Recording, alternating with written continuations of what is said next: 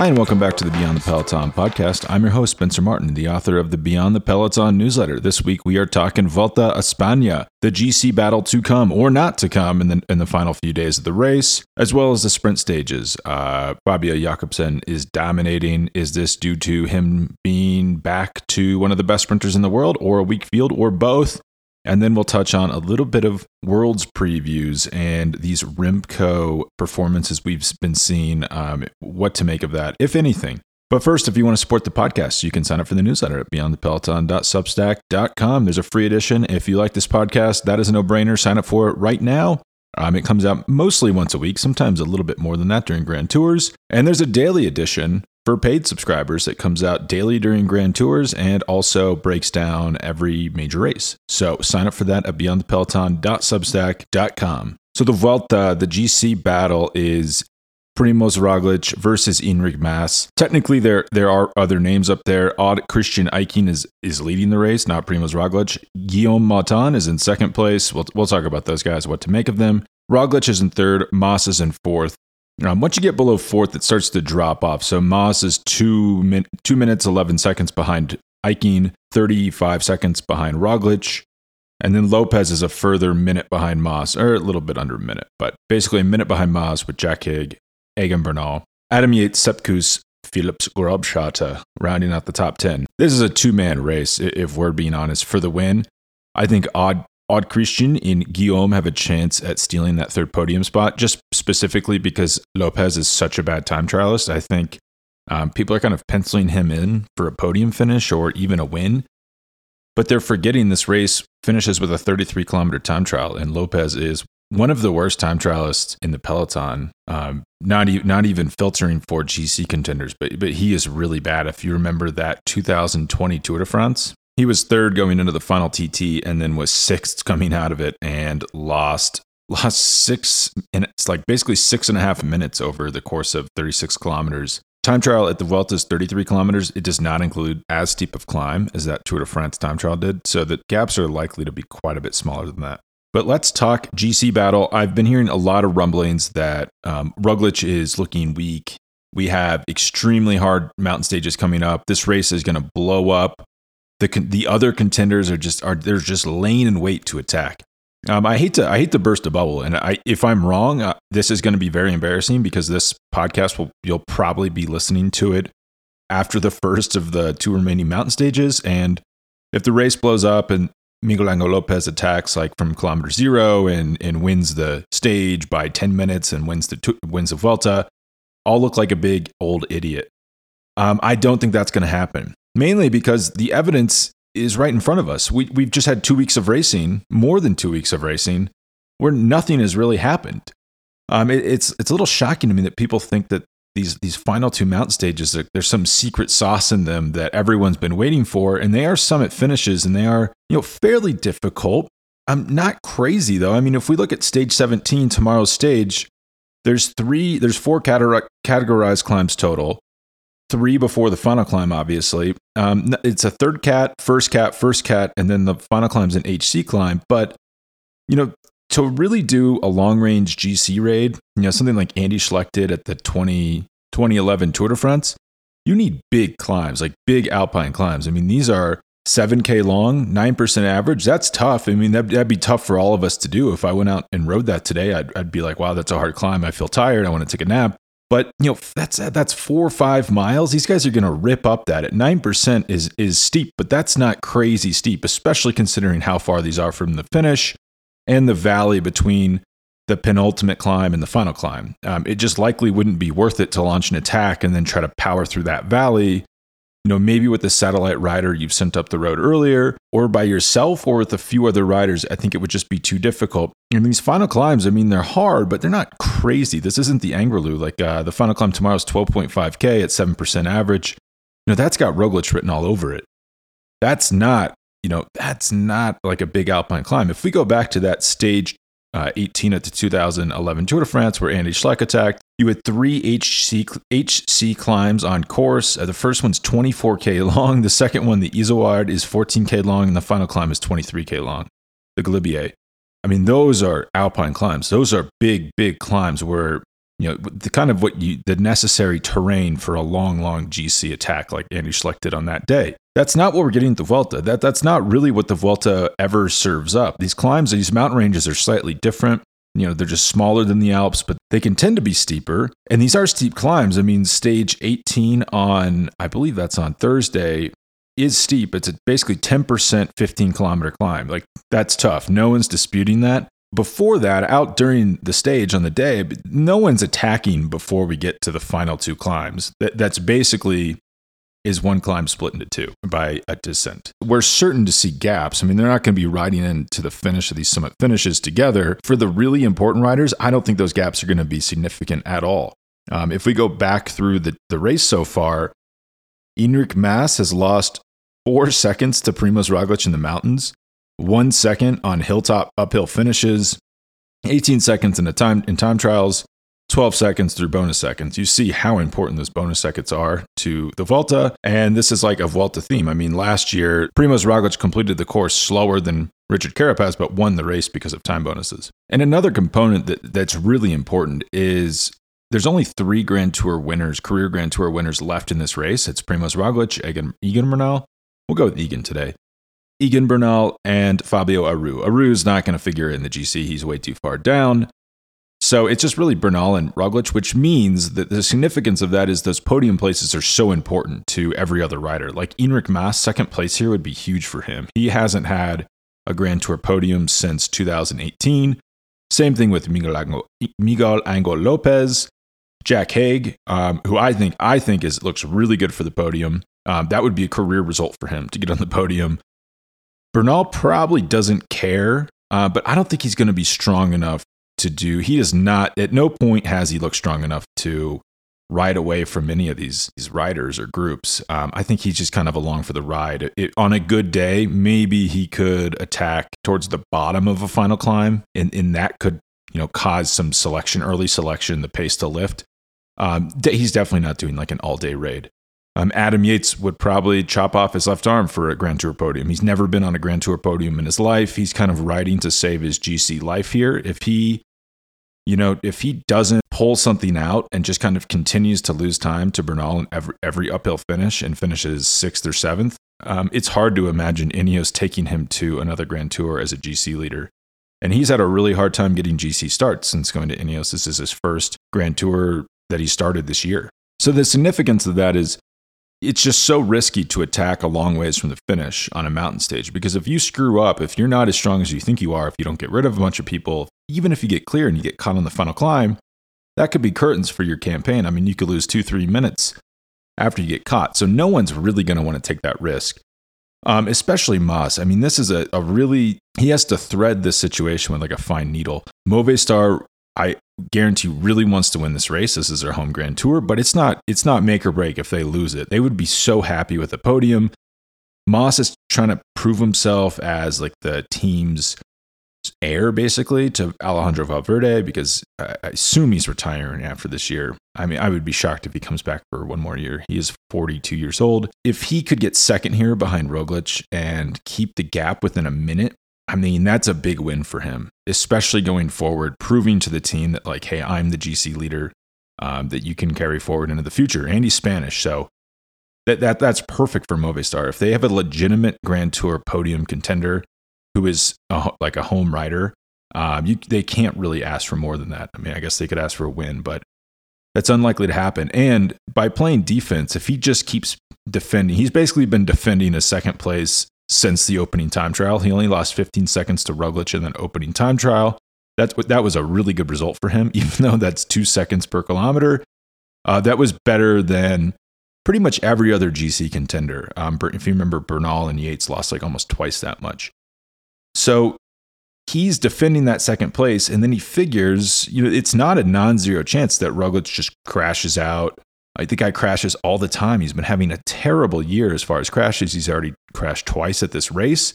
So if Roglic crashes out, then Mas is there just like pick up the ball, run it back for a touchdown. He could win this Vuelta by just sitting back and waiting for Roglic to make a mistake. And I don't hate that strategy at all. I would advise him to do so.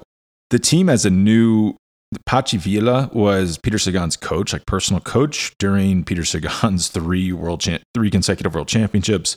The guy really knows what he's talking about. If you watch the Movistar documentary on Netflix, you'll kind of quickly get the sense that he's the smartest person inside that team. It was a great decision for them to bring him in. And what I understand is this year he has more. He's not there just as like a coaching advisor to coach the riders physically. He's there kind of as a tactician, like a big strategy mind inside the team. And that's showing, he's a very intelligent guy, very practical. Gone are the days of them just setting pace on the front for no reason whatsoever, or attacking 60 kilometers from the finish, it not really working, getting dropped, losing everything. Pachivila will not let that happen, and I guarantee you he's advising Mas to do exactly what I just said. Just defend that second place, hope that Roglic screws up. If he doesn't, that's still a great race for us. Other things, the second week was not exciting. The first 9 stages, I think that, so the first rest day is after stage 9. We saw 1, 2, 3, 4 stages out of those 9 where there was time gaps between Roglic and Mas. There was one in that second week where stage 11, the uphill finish, Roglic, it was a short uphill finish, like 900 meters. Roglic gained 3 seconds on Mas plus 4 time bonus seconds. And that was it. There was really no GC battles at all in that second week. It was basically just Yates and Bernal trading time back and forth, which is a disaster for Ineos. I might touch on that later. But to me, that shows us what we're going to see in this third week. It's going to be massively disappointing. We just saw in the second week a preview of the third week. Riders who are riding conservatively to save GC places in the second week don't just suddenly turn around and decide to risk it all in the third week. But let's talk about kind of like the wild card situation here is old Christian Eiking and Guillaume Martin in first and second. Christian Eiking has 1 minute 36 seconds on Roglic. Guillaume, much smaller margin. He has 42 seconds. What would happen is the reason this looks freaky, you look at it and you're thinking, oh my, old Christian's going to win this race. If they went into the final time trial with these gaps tomorrow, Roglic would win the race. I even think Mas at 2:11 behind Christian Eiking could potentially jump into second, and that would leave old Christian in third, Guillaume in fourth. I don't think that's a crazy. I wouldn't think that's a crazy thing to expect to happen, where we have Roglic winning, Mas second, Eiking with a crazy, amazing third place, Guillaume in fourth. Guillaume and Cofidis certainly think that they did try to drop Eiking a few times in that second week on climbs. They couldn't do it. If stuff really does hit the fan on these summit finishes, you could imagine Eiking will certainly leak time. The question is how much, and how much better is Guillaume than Eiking? Guillaume considers himself a world-class climber. I'm not so sure. He can climb incredibly well, but he also has days where he just can't keep up. When stuff really gets going, when it's really explosive, he cannot keep up with the best guys. Eiking is a huge wild card for me. I'm not sure what's going to happen here. I don't think he's going to win the race. There is a crazy scenario where everyone is playing it so defensively. Mas is defending his quote-unquote second place. Roglic is defending his quote-unquote lead. And everyone else is jockeying for that third place, the mythical third place. That they all kind of forget to attack these two guys. These guys go into the time trial with their first and second, and stuff just goes their way. They're on good days. Eiking's first, Guillaume is second, Roglic is third. That's unlikely. It's not impossible as things stand. I do think that we'll have some clarity probably by the time you're listening to this. The mountain stage. If you listen to this right when it's come out tomorrow, if you're listening to this a little bit later. Today's mountain stage, I would be not shocked if Eiking is dropped and loses the leader's jersey. But the thing is, he is such a buffer. From first to Lopez is 3 minutes and 4 seconds. Eiking is strong enough where if he gets dropped and he doesn't go too deep to hang in there, he could save a lot of that time. You could imagine him going into that final time trial. Let's say in third place, let's say Primoz and Mas are in first and second. Eiking's in third. Guillaume's been dropped. He's in fourth. Lopez is in fifth. If he is like 30 seconds on Lopez, even if he's even with Lopez going into the final time trial, I think anything's on the table there. I think he could very well get a podium finish. I think he's been totally written off. It's just like, oh yeah, it'd be good if he stays in the top 10. But none of these guys are that good at time trials outside of Roglic. Guillaume is trash. Mas is he's okay, not quite as good as you'd think he would be. Lopez, as I said, is terrible. Jack Haig is okay. Bernal is okay. Yates is not good. Sepp Kuss is not good. So anything's on the table for these two guys. They're not going to, as I said, they're probably not going to win, but I wouldn't write a podium finish off. And I think if this happens, the others are going to look back at that second week and think, what the heck did we do? On stage 10, we let them get a bunch of time, get back into contention after bad first weeks. And then they didn't go for the jugular in the second week, which I think could prove to be a mistake. And as far as Roglic, I don't think Mas, as I said earlier, I don't think Mas should be selling out to drop Roglic. But if you are really trying to beat him, like let's say Ineos, Bernal's here really to win. He does not care about a podium. That second week is a huge missed opportunity. Instead of consolidating behind Bernal, which I think they should have looked at the careers of Adam Yates and Egan Bernal and thought, this is a no-brainer. One has won 2 Grand Tours in the last 3 years. The other's never been on the podium. I mean, that's not good. It's crazy to me that such a team that claims to be so analytical could just say, yeah, these two guys are even Steven. Adam Yates has a career of falling apart in the third week, not falling apart, but just losing time consistently on mountain stages in the third weeks of Grand Tours. Egan Bernal has a history of winning Grand Tours. Yeah, we'll let him duke it out, because what's happening is instead of the team having some central strategy and trying to mix things up early in the stage to get Bernal maybe in a break, maybe something crazy like that to steal back a bunch of time. They're just, Adam Yates is attacking him and stealing time. And the only person it really affects is Bernal, because Adam Yates wants to jump Bernal before this final week. So, if Bernal's in trouble on a mountain stage, he can say, well, I'm the leader, I have to leave him, which is what he did on stage 9. And that's also crazy to me too, that the team, maybe they weren't okay with that, but they appeared to be okay with it, where I think they could regret that decision. Bernal isn't out of podium contention. He's a good enough time trialist that he could be the third rider on the podium. The only thing is, they really gave up 30, 40 seconds on stage 9. When he got dropped, Adam Yates is the one who dropped him and then didn't go back to help him. I don't quite understand what's going on with that team. And the rider selection for this race was bizarre as well, where they brought Richard Carapaz. I took that as a sign of, well, Carapaz is feeling good. Well, Carapaz drops out mid-race because he says, yeah, I'm tired because I got third place at the Tour de France, and then I flew across the world to do the Olympics, and then flew back across the world to do this race. That was never going to work out. I don't know what they were thinking. And then instead of bringing Carapaz, who really couldn't contribute at all, they could have brought like a strong domestique, and they'd be in a much better position to surge for the podium here. The whole thing is really bizarre to me. And then Tom Pidcock did have a good ride in the breakaway the other day. But other than that, he's not been able to help the team at all. And then maybe they figure, this guy is the star of the future. We have to get him reps in a Grand Tour. But, he's coming off an Olympic mountain bike championship. Clearly, he's obviously not been training for the road because he's been training for the Olympics. He took a vacation after the Olympics, came into this race like visibly out of shape, was very bad. And then you wonder, why bring him? Aren't you here to win? You have Egan Bernal. Egan Bernal is probably the third best, when he's fit, the third best Grand Tour rider in the world currently, behind Pogačar and Roglic. And they really haven't supported him here. It's crazy to me. It's enough that if I was in Bernal's camp, I could possibly be recommending that he leave the team, because they've just not proven to be serious about building teams around him to set him up for success. And yes, he did come into this race probably a little bit out of shape. I can't quite tell if he's overcooked or undercooked. He's not a guy who tends to go home and get out of shape. If anything, he goes back to Colombia and trains too much. And I am wondering if that's what happened here, because he's not as strong as he was at the Giro earlier this year. So Fabio Jakobsen won today's sprint stage 16.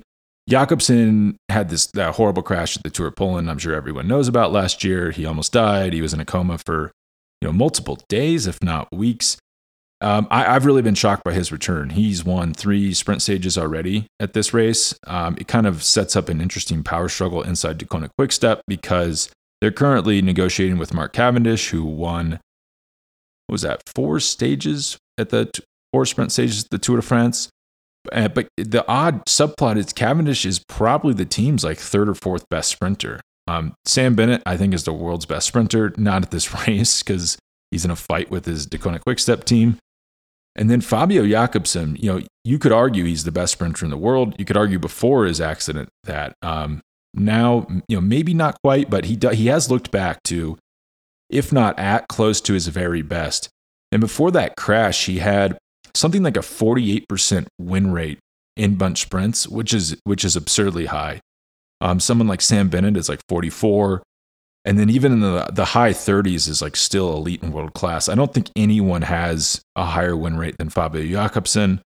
So this sets up a situation where Mark Cavendish, who just tied Eddie Merckx's Tour de France stage win record, all-time stage win record, could not be offered a contract by Deceuninck Quick-Step. Because if they think, well, Sam Bennett's leaving, going to Bora, Fabio is our guy. He's only 25 years old. He's clearly recovered from his accident last year and is back to his best. Why would we bring Mark Cavendish back for a lot of money? Maybe you bring him back on a cheap contract if he's willing to do that, but you're probably not taking him to the Tour. I mean, Fabio's definitely the better sprinter. So it's a funny little subplot we have there. And then Patrick Lefevere, the team's manager, has been mouthing off quite a bit in the media about how Mark Cavendish needs to know his place and to know his worth and not ask for too much. So I don't think that's disconnected from Fabio Jakobsen's resurgence at the Vuelta.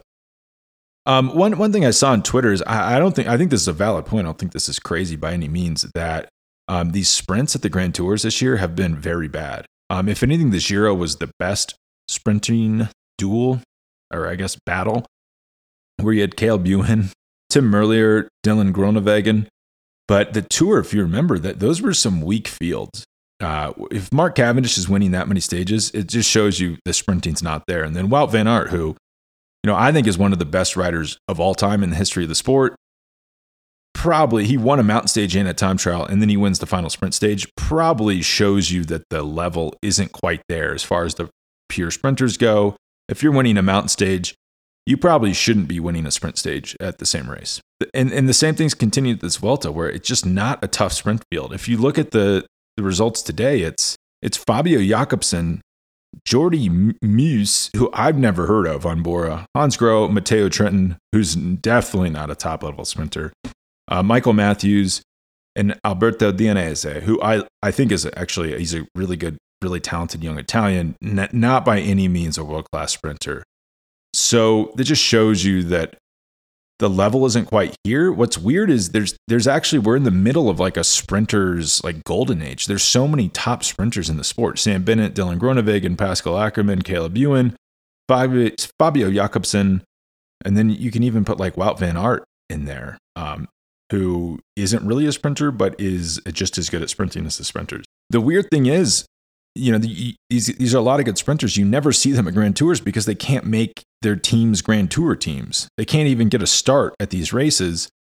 Caleb Ewan's barely raced this year. He raced 7 stages of the Giro, dropped out to focus on the Tour, only gets 3 stages in before he crashes out. That shows the risk of the strategy of dropping out of a Grand Tour to focus on another Grand Tour. Maybe he just should have ridden out that Giro and tried to get as many wins there as possible. Sam Bennett, I think the world's best sprinter, hasn't raced a Grand Tour all year. Dylan Groenewegen raced about 12 days of the Giro, and then he just was never back to his best. He had a 9-month suspension for basically crashing Fabio Jakobsen into a barrier and almost killing him. And Pascal Ackermann has not started a Grand Tour this year. He's not been very good in defense of his Bora Hansgrohe team, but it's also hard to be good as a sprinter if you're not getting Grand Tours in. That's where those guys build up a lot of their form.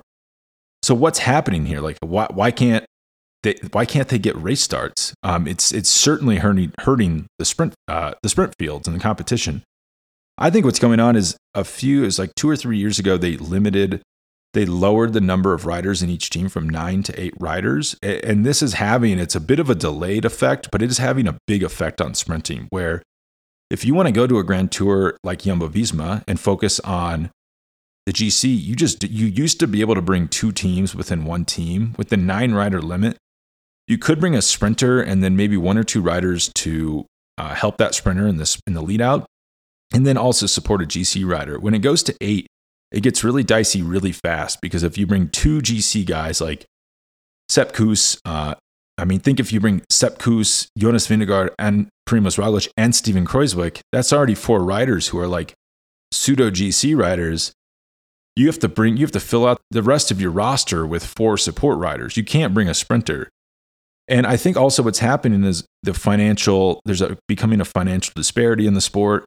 And all these sprinters are on big teams that have other stars. Dylan Groeneweghen's on Jumbo, Pascal Ackermann's on Bora, Caleb Ewan. Well, Caleb Ewan's the outlier. He's on Lotto. That's basically just the Caleb Ewan team.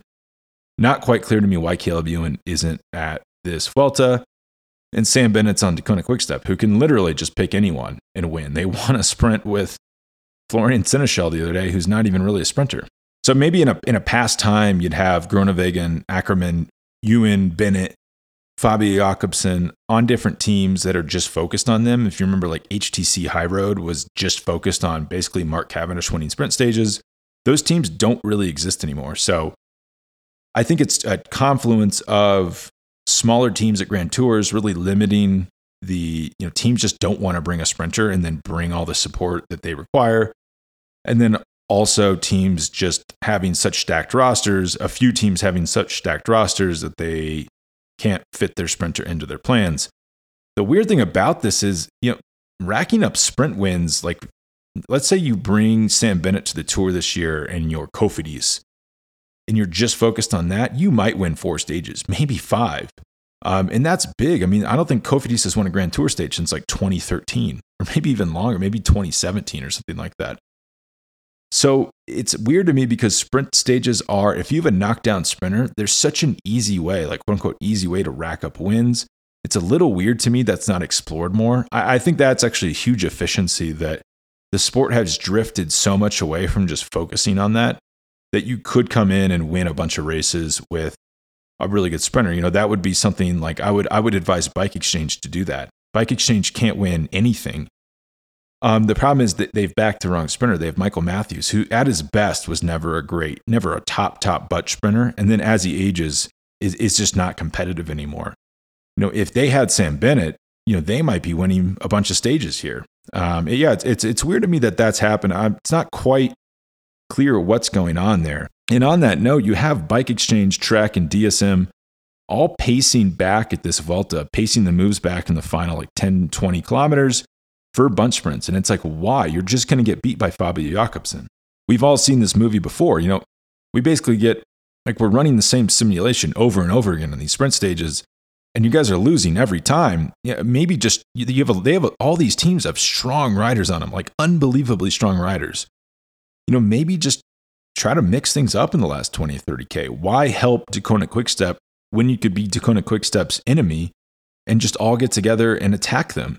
Try to get a few riders into a move, make Deceuninck pace. They might not be able to pull you back. So that's weird to me. It's like by pulling it back, those teams have like less than a 1% chance of winning. And then by attacking, maybe the chance goes up to 10, 15, 20. Why not? Just try something. So that's also bizarre to me that these teams are like, they have like C and D and E rate sprinters there are just pacing everything back for the sprint finish. So during the Vuelta, the riders that aren't here are doing other races, like small, pardon my French, but kind of like shitty races. It's like this mini weird Belgian classics week of just like tiny annoying races up in Belgium that are like hard to keep track of because you're trying to watch a Grand Tour. But the reason they're doing this is because World Championships is coming up and you have to race to be ready for it. And if you're not at the Vuelta, you got to find other races. There's been a lot of attention on Remco Evenepoel, the Belgian young superstar, shall we say. He won the Tour of Denmark, a classic that I will not try to pronounce in Belgium, and then the Brussels Cycling Classic in the run of about a week and a half. People are saying, wow, he's going to lap the field. We're like smart people on Twitter that are like professional pundits are like putting up polls like, will Remco lap the field at Worlds? It's like, let's pump the brakes on this really quick. He's won one major race in his life, San Sebastian. And that was in 2019. He's not proven since his crash in 2020, where he fell off the bridge and broke his femur, I believe, or maybe his hip, that he's really back to his best. He looked okay. He was, had a few performances early at that Giro d'Italia, but if you remember, he really fell apart. And at the Olympics, he was not impressive in the least bit. He looked really off the pace in the road race and the time trial, which used to be his thing. He got second at the World Championships in the 2019 time trial. He was non-competitive. So you have Wout van Aert, who, in my opinion, is probably one of the best riders the sport has ever seen. I mean, to win a bunch sprint, a time trial, and a mountain stage in the same Tour de France in the modern era is almost impossible. And he did it. And people are saying, who's going to be the leader for Belgium at Worlds? It's like, what are we talking about? Like, Wout wins races. Remco just beats up. These are like glorified team rides. Like, these are not serious races. And at the Benevue Tour today in Belgium, which is still a pretty small race, in the opening time trial, which is supposed to be Remco's specialty, he gets 37th, and he's a minute and a half off the pace, an 11K time trial. So that shows you that he's definitely not going to be competitive at the World's time trial, and he's probably not in the shape needed to compete in a real world-class race. The reason he's so good in these small races is he can solo off the front, but when his Deceuninck Quick-Step team is like the majority of the firepower and like half the field, it's a lot easier to get off the front than it is at the Olympics, where that's like real racing. That's real high-stakes racing, and he's not proven at a big race, like a monument level race, that he can still replicate that type of performance. I'm not saying it's impossible. I'm not saying he can't. I'm not saying he's not talented. He definitely is talented, but I feel like his profile he's for some reason, like the media has attached onto this guy, despite him not really being younger than Tadej Pogacar, who's won 2 Tour de France's and a monument, which is almost unheard of, and kind of anointed him like the king of cycling, even though he's pretty much the similar age to other young cyclists who are actually accomplishing things, where Remco does not, at least at this point, has not proven that he can deliver at big races. Like my Volta prediction that the final few stages are going to be duds, I could be wrong, but I don't see him building like the necessary skills to then thrive in big races once his raw talent and strength isn't able just to force things to happen. And if you remember back to the Olympics, Wout gets second. He potentially is able to win that race if Remco goes on a long attack with like 50K to go, or an attack long way from the finish. It was always going to fail, but he gets dropped like a long ways out. And so Wout had no one to help him. But really, if Remco was there just to support Wout, which is a lot to ask, it's 2 big stars on different trade teams, why would he really care about helping Wout? That doesn't make a ton of sense. Wout could have won that race if he would have had more team support on that final climb to keep things together. So it's frustrating to me. I guess if you want one like viable takeaway from this is I think this does hurt Wout's chances of winning the World Championships. Even though the race in theory is perfect for him, it's in Belgium on perfect terrain. I do think that Wout is like in his Fabian Cancellara, Peter Sagan stage, where he's going to get so marked out of these races that someone else is going to win, just like at the Olympics. And Mathieu van der Poel, I guess, slipped a disc when he crashed on the mountain bike course at the Olympics, so he will not be at Worlds, I believe, which makes things even harder for Wout because that means all the attention is going to be on him. Quick note on that Mathieu van der Poel crash. Apparently, he had no idea there was like a ramp they had on the course for training or for practice rides. And he had no idea they were going to take it away because he missed the test event, I guess, like a year earlier because he was racing on the road. So it shows just like it's hard to juggle these multiple disciplines. As we're seeing on the flip side of Tom Pidcock, who won that mountain bike race, is that the Vuelta just, really trying to piece it together, figure it out as it goes along because he's, basically out of road shape because he's been focusing on the mountain bike so much.